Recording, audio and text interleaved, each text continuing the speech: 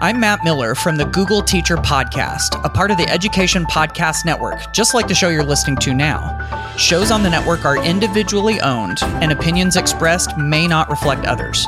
Find other interesting education podcasts at edupodcastnetwork.com.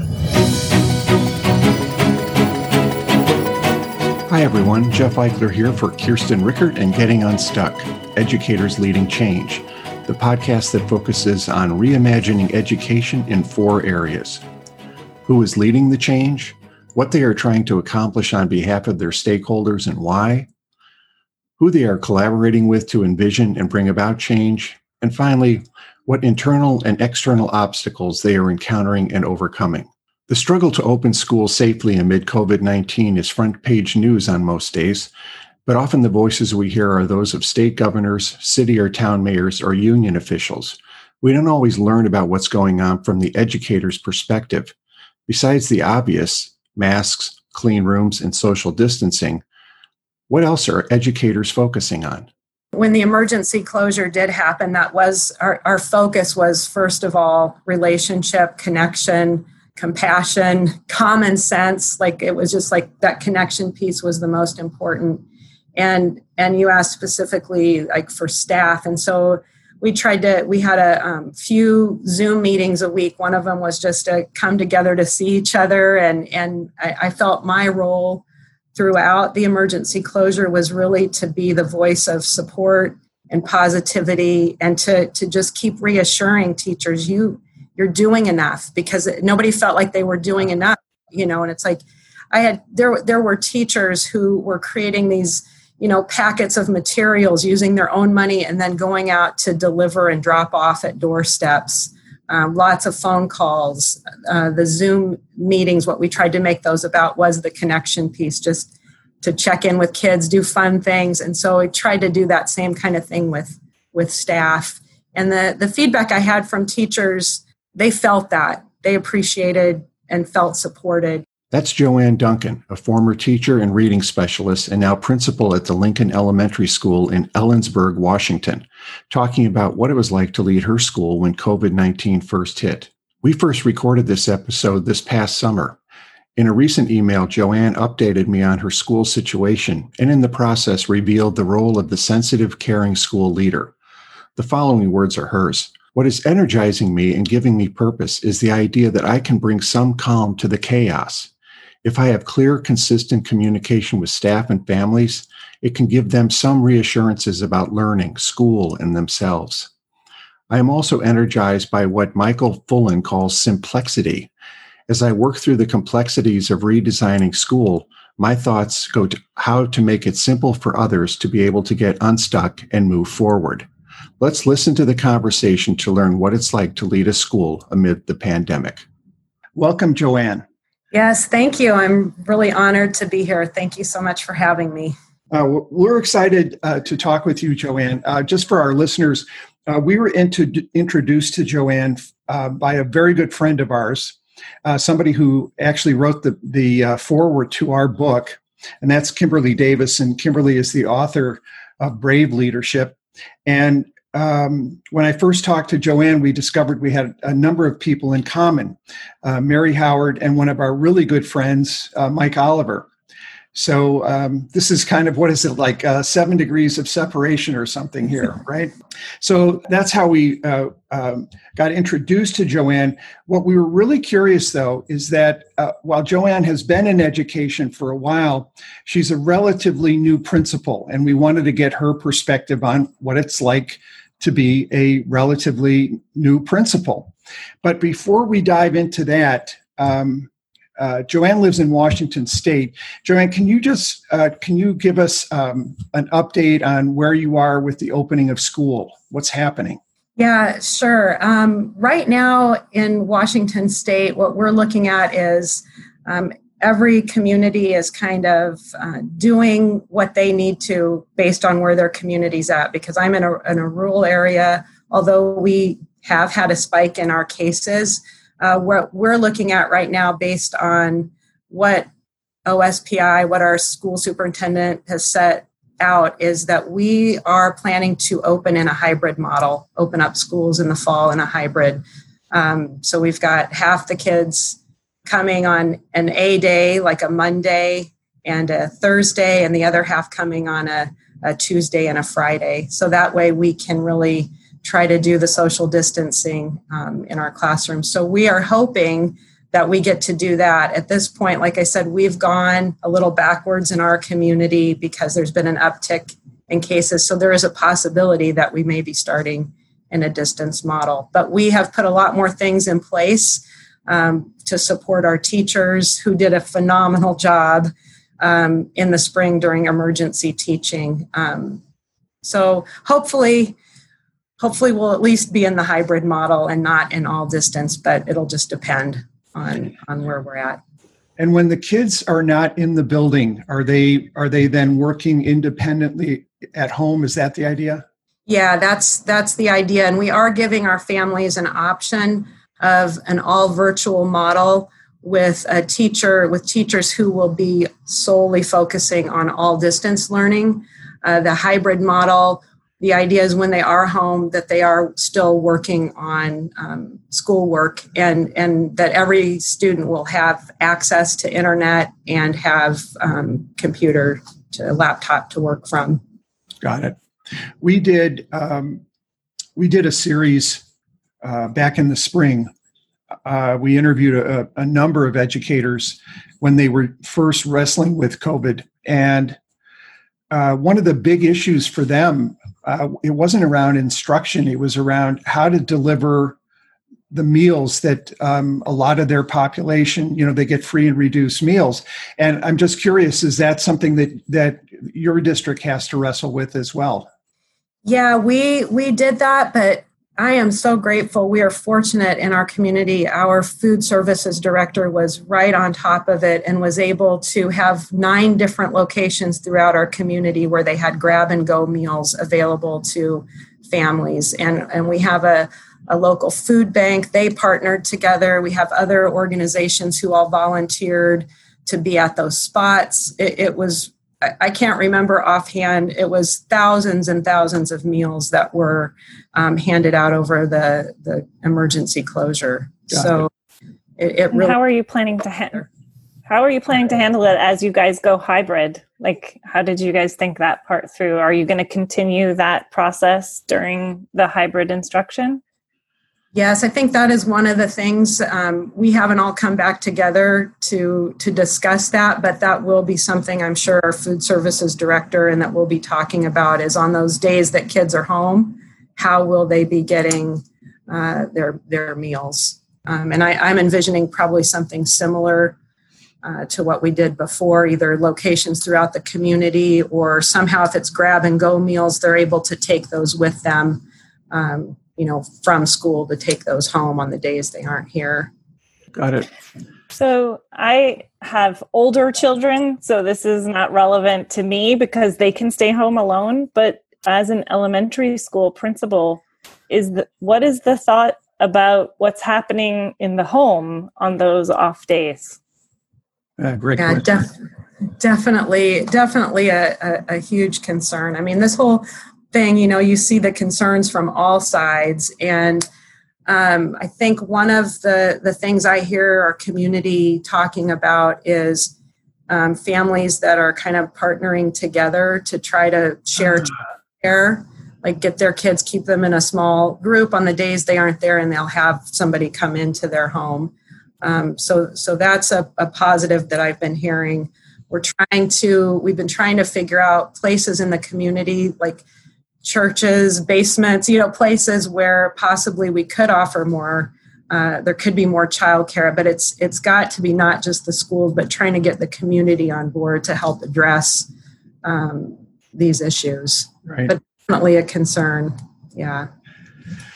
So very, very related to that. The other thing that we heard from those people that we interviewed is that the social and emotional connection or factor was very important. Yes, academics, we wanted to continue instruction or reinforce the instruction that we'd had earlier in the year, but what they were really concerned about was the social and emotional connection for kids, but also for their faculty, because the faculties were dispersed as well. And JoAnne, can you speak to that? How your district, how you're trying to handle it in your school? Yeah, it's another great point. And when the emergency closure did happen, that was our focus was, first of all, relationship, connection, compassion, common sense. Like, it was just like that connection piece was the most important. And you asked specifically like for staff. And so we had a few Zoom meetings a week. One of them was just to come together to see each other. And I felt my role throughout the emergency closure was really to be the voice of support and positivity, and to just keep reassuring teachers, you're doing enough, because nobody felt like they were doing enough, and it's like there were teachers who were creating these, packets of materials using their own money and then going out to deliver and drop off at doorsteps. Lots of phone calls, the Zoom meetings. What we tried to make those about was the connection piece, just to check in with kids, do fun things. And so we tried to do that same kind of thing with staff. And the feedback I had from teachers, they felt that. They appreciated and felt supported. And I really think that, like, I was the same way. What can I do throughout this, And it really was what I did. And one of the friends you were talking about, Kimberly Davis, with the Brave Leadership, because I did go to her seminar, the Brave Leadership, and what came out of that for me was my super objective was to give others the gift of hope and possibility. And one of the greatest gifts I received back after the end of this emergency closure was a teacher who, not knowing that that's my super objective, gave me a T-shirt about hope and possibility. And so I beautiful. I felt like, okay, if that's a little piece that I can do during this, that's what I'll continue to do. And then that's what I see teachers doing for our families, right, and students. Oh boy. Yeah, we love the super objective. We actually built that into our book because we feel it's such an important concept for people to have. When you were thinking about becoming a principal, I'm sure, you didn't have a COVID-like situation in mind. Oh, I hope I get, stuck in something like that. I'm sure there were other factors. What actually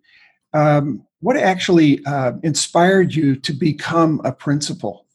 Well, I never set out to be a principal. Really what inspired me was another principal that I worked with. He was my principal. And I'll just tell you this little short story, because it's not probably what you're thinking right now. So I loved teaching first grade. It was my favorite thing. I did a lot of action research. I was really into readers workshop and just learning from so many amazing people out there, like Dr. Mary, like Mike Oliver, and just noticing what was happening in my classroom when I turned everything over to the students, and I really followed their interest and what they were excited about, and really named to them what their strengths were, and it was just magical what was happening. And it was right around the time that No Child Left Behind had come out. And so that kind of teaching, and that was all getting pushed aside. And it was about teachers need to follow a scripted program. Children should be in small groups with very direct instruction. Everybody should be in a group. And it was horrible. It was like, no, we can't do that, And my principal came in one day to observe in my classroom. And it was a day I was so thankful that he was there, because what was happening is it was during readers workshop. I had a little mini lesson. I was working with small groups. I had expert first graders out there. There were dinosaur researchers writing papers and sharing their information, and reptile experts. I mean, just kids were humming along, and kids were getting what they needed. I might be working with a small group who kids are still learning to identify letters and sounds. But what was happening was joyful, engaged learning, so joyful and engaged that when I rang the chimes to signal the end of workshop and time for recess, the collective oh, do we have to go out? Can we please keep working? I'm right in the middle of writing about the Sasquatch. And I was like, oh, and I was just so excited. I'm like, I'm so glad the principal was here because he's going to get it. He's going to see why we can't abandon this type of teaching and move to scripted programs and with the idea that teachers who want to stray from a script, they think it's all about them and they could care less about the kids. And that's the furthest thing. So I convinced the kids, go, you need to go out and play. It'll really be fun. Go to recess. And the principal left and I couldn't wait to get the note. Like he wrote a note and I thought, oh, he's going to get it. This is wonderful. I'm so glad he was here. I go to read the note and it says, I'll come back when you're teaching reading. And that's all it said. I'll come back when you are teaching reading. I thought right then, you know what? I'm going to be a principal. I'm going to go get my administrative certification. Good for you. I want to make sure that no teacher gets a note like that again after they've spent years and years researching, doing action research. And so that was my inspiration and my turning point. And so here I am today, a principal trying to ensure that, in fact, no teacher gets a note like that again, and that we can have an education system based off of what children are excited about learning, turning things over to them. What are teachers excited about? Empowering teachers with their passions and what they're excited about. So that's my little why I'm a principal. That was my inspiring principal story. That's a great story because you could see a situation where somebody could have been so despondent by that they just basically they could have given in, but it really inspired you to do better, right? Absolutely, it really did. And prior to that, I followed Dr. Mary. I'm a part of national literacy associations and things like that because I was overwhelmed with this idea that it is my responsibility in this classroom to engage these children, and it's up to me. It's not a program. It's the more I learn and the better I can get, the better it is for them, for those kids. And so then as I moved on this new trajectory of being a principal, I moved into another zone, following leaders and people in these kind of roles. And I'm blown away every day by the learning that happens for me by some amazing leaders. So it's unfortunate when we broadcast our podcast, all our listeners see is the or all they hear is the audio portion. They can't see what we're seeing. And you have such a smile on your face and a glow about you when you're telling. I can see how energized you are and what you bring to the role as principal. Thank you. Yeah, I get that energy just thinking about those kids. Like I'm here because of the kids, because it's a give and take, right? Like they give so much if you open yourself up to what they have to offer instead of seeing it like it's all about me, the teacher, and you will do what I say. It's like, let me step back and some of the best learning I've done as a teacher and as a principal is listening to kids, just listening. I was going to ask you, very related to that, what was it like the first time you stepped into the building as a principal? And I'm thinking here of the faculty. You're meeting the faculty for the first time. Do you come in with an aggressive program or do you listen? It's kind of I think I know how you're going to respond to that based on what you just said, but that was the question anyway.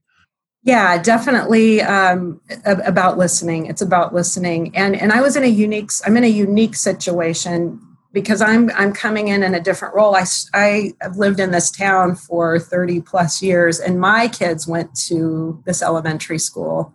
I started my teaching career in this building I'm in right now, and was actually inspired by my daughter's kindergarten teacher because I was volunteering in her classroom. And she said, "You are so good with kids, you really should go back and get your teaching degree." So my perspective is now coming in not as the teacher colleague, but now as you're the principal. So I was like, okay, but in many ways, I don't feel I'm not above anybody. We're equally working together. And so coming in, but listening through a leader's lens, as this isn't just my classroom or this isn't just my grade level now. This is the families, community. This is everybody. And I feel like a teacher still. I'm a teacher. You know what I mean? Right. So you were talking before.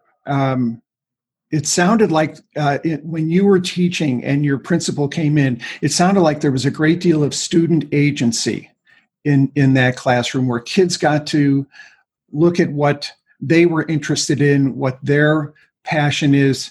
How much have you been able to use that in your current role to inspire teachers to grant student agency with the kids? Yeah, I think quite a bit. I mean, we still have like a long way to go on the K-5 continuum, but we have many teachers in our building who are doing like a workshop model, who are following the students' lead and their interest. And so I think giving those teachers a platform to share what's happening in their classroom, what happens for student learning, is really what helps make it spread. And when we see kids who are, might have behavioral problems and issues, when they have more freedom, when they have more time to focus in on what interests them, all of a sudden teachers are like, wow, we're not having these problems anymore. And so when they can share that,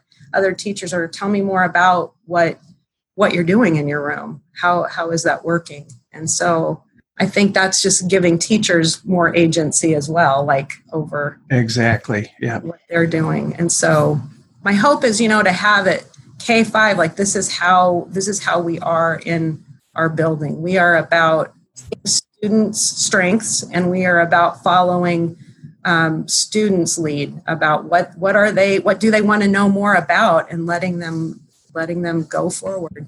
So have you engaged, I know you're, as you say, you're getting into this, you're relatively new. So have you engaged in any building wide, like mission vision or conversations? Because you articulated a really beautiful why that people could be building towards. But I know sometimes it's a process to kind of actually elicit that and then get everybody on the same page and then actually get each other to refer to it. Like, I'm doing this because it, serves my why.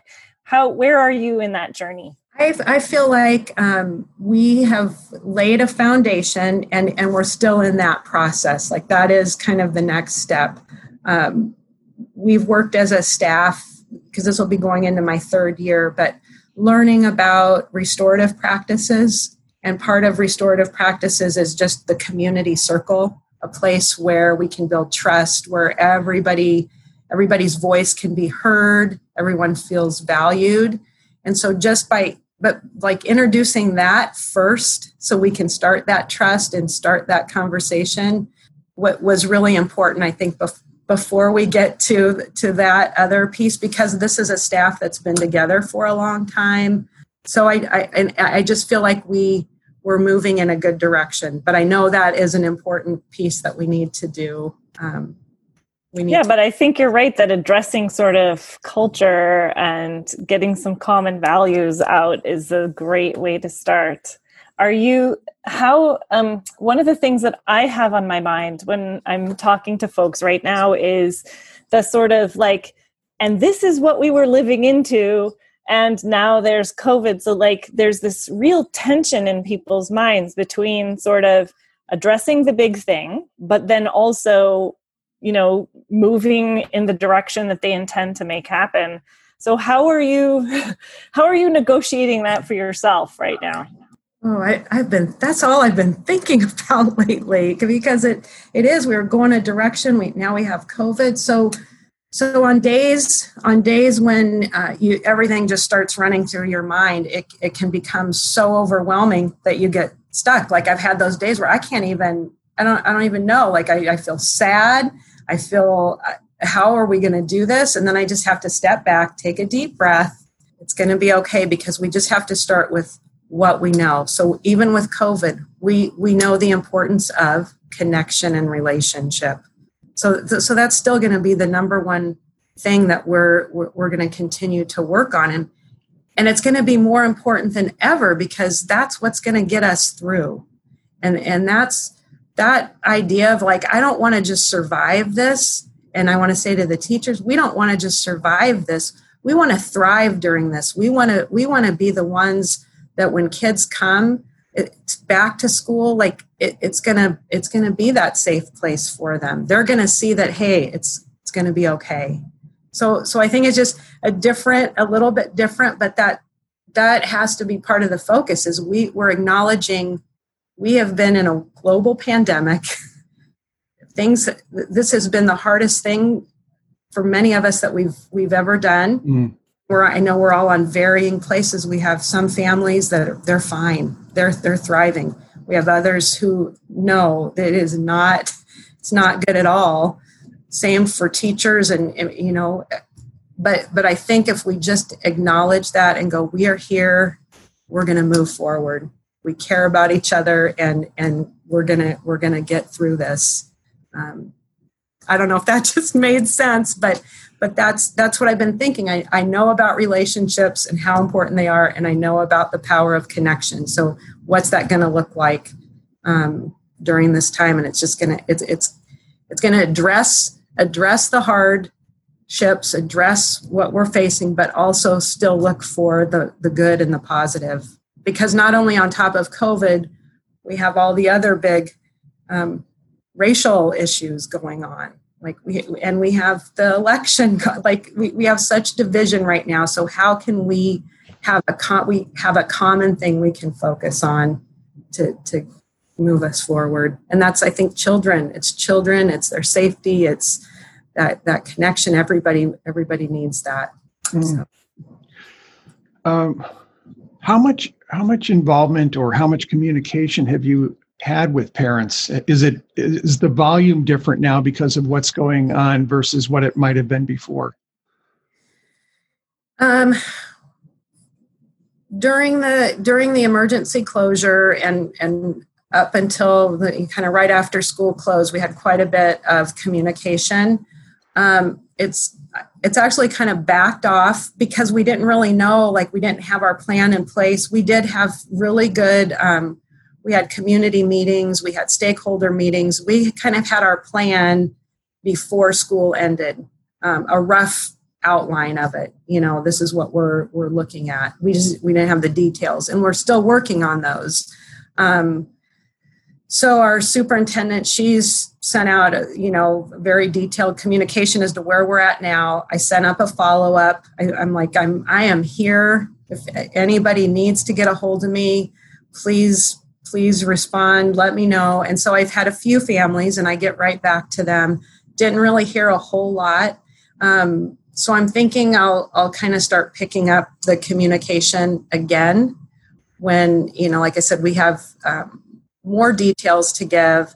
And then I have more of an idea of, what we are looking at for the fall to send out. But the biggest message I have sent out is I'm here. So if you need anything, please reach out, call me. Don't let rumors get started out there about what's going on. Go to the source. I'm here for you. And so one big question for me is, how do you take care of yourself? You mentioned sometimes I have to kind of sit back and pause, but how do you take care of yourself so that you can help others?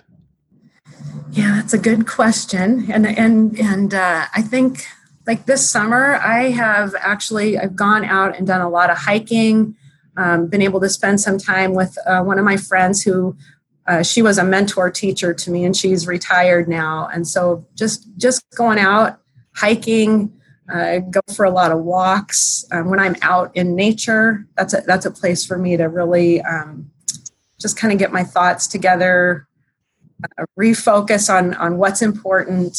So those are some ways I like to take care of myself, is being outdoors, I also have 3 dogs. I love my dogs. I have a husband too, and he's good. But taking the dogs on walks every day is really grounds me and helps me focus. And then I just I do need to take my own advice so much. And the teachers I work with are so fabulous. They're like, we hope you are listening to everything you're always telling us. Take care of yourself. So. One of the things that you and I discovered when we first talked was that we have this shared love of fly fishing, and I'm curious if you've been able to get out in the water at all this summer. Yes, it's been really fun because my husband, who is normally he's up in Alaska, and usually that's where I go do my fishing is up in Alaska. We've been able to go out on a local river here. We've been doing a lot of fishing, but not a lot of catching.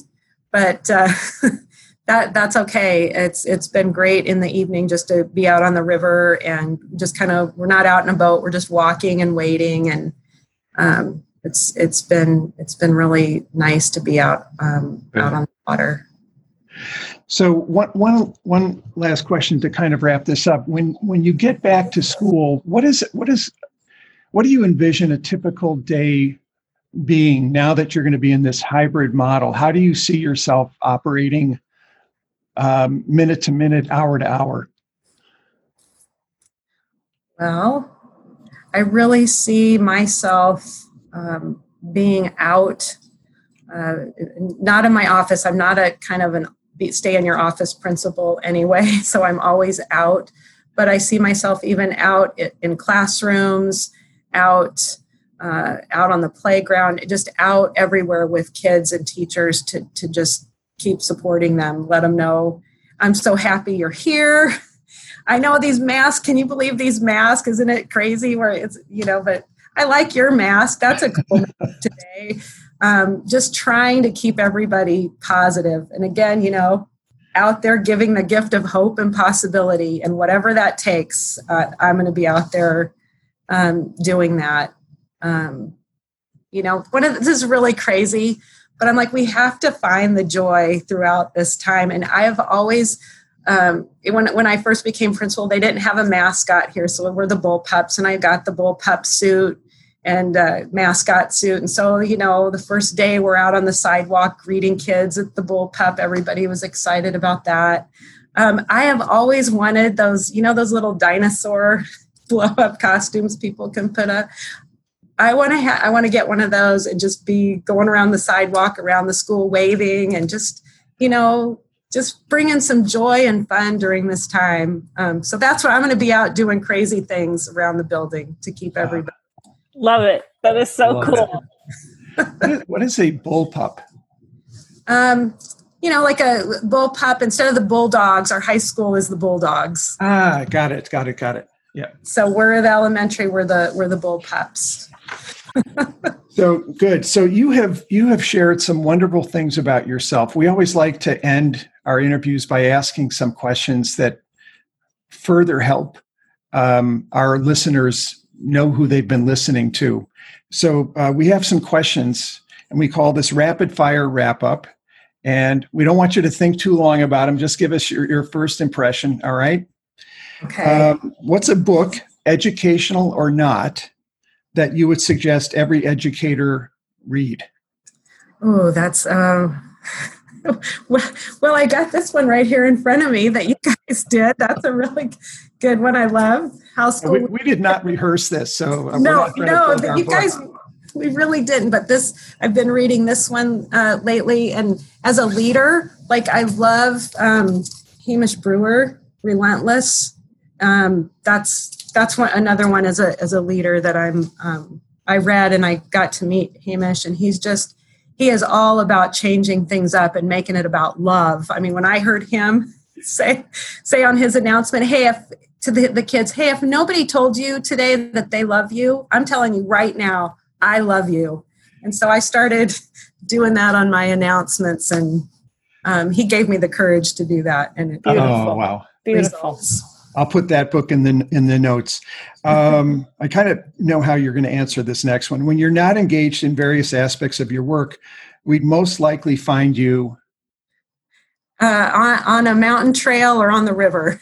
All right, very good. That's what I thought you would say. And I might know how you're going to answer this one too. Who was or is an educational mentor for you? Oh God, there are so many. I'm so grateful, but two that just really come to mind right now: Dr. Mary Howard. Mary Howard, and in this role as an administrator, Mike Oliver has been another role model about showing me the possibility of what a school could be. Right. And another leader, one more that I connected with just in the last few years is Dr. Michael Hines, superintendent in Long Island. Just the things he's doing. I thought, talk about possibility. Look, he's a superintendent and he's telling people, I don't care about your test scores. I care about your well-being, your mental health. Love that. I care about play. I care, I'm like, that you give me hope. We're going to have to connect with him. He's right in our backyard here. So, yeah, he's at, is it Port Washington? Is there I can't think of the name of where he's right now, but yeah, definitely I would connect with him. We'll track him down. If you could advise a school leader to do one thing, what would it be? Only one thing. Well, one thing. Oh, that's hard because it's a two-step, but you've got to be able to listen. Can I say one more? Yes, say one more. Don't be afraid to do something different and just start small. Love that. Love that. That's near and dear to our hearts. Yeah. What's the biggest change we must make to improve education? Well, I think the focus on standardized testing needs to go away so we can truly focus on the child. And don't want this to sound cliche, but it's that whole child. It isn't just about the academics. It's when we say the whole child, we're talking about the physical growth, emotional growth, their academic growth, and the social growth. We're talking about all of it and as being equal. That's wonderful. And finally, what's your next challenge? How are you trying to challenge yourself? My challenge coming up is just what does school look like this year in the COVID season here? Is what is that going to look like? Okay, JoAnne, this has been such a pleasure. My hope is that one day you and I can not socially distance. We can stand in a river near each other, and you can tell me how to be a much better fly fisher than I am right now. All right? Oh, I will look forward to the day of fishing with you somewhere. So, all right. Sure. All right. Thank you so much for being on Getting Unstuck. It's just, and our listeners can't see me and Kirsten. We both have big grins on our faces too. You're an inspiring leader, and your faculty and kids and community are fortunate to have you. Thank you. Oh, well, I really appreciate that. Thank you very much. And again, thank you for the privilege to be able to be here today. We'll see you. Thanks, JoAnne. Bye. Hi, Jeff Eichler here. And Kirsten Rickert. Thanks for listening to this episode of Getting Unstuck, Educators Leading Change. If you found the information in this episode useful for the work that you do as a school leader, please subscribe and leave a rating and review for our show at Apple Podcasts. And please share this episode with your thoughts on your favorite social media channels. To connect with us, you can reach me at jeff@queticocoaching.com and me at Kirsten@rickertinnovation.com. Until next time, remember that how you're shifting is just as important as the shift you're making.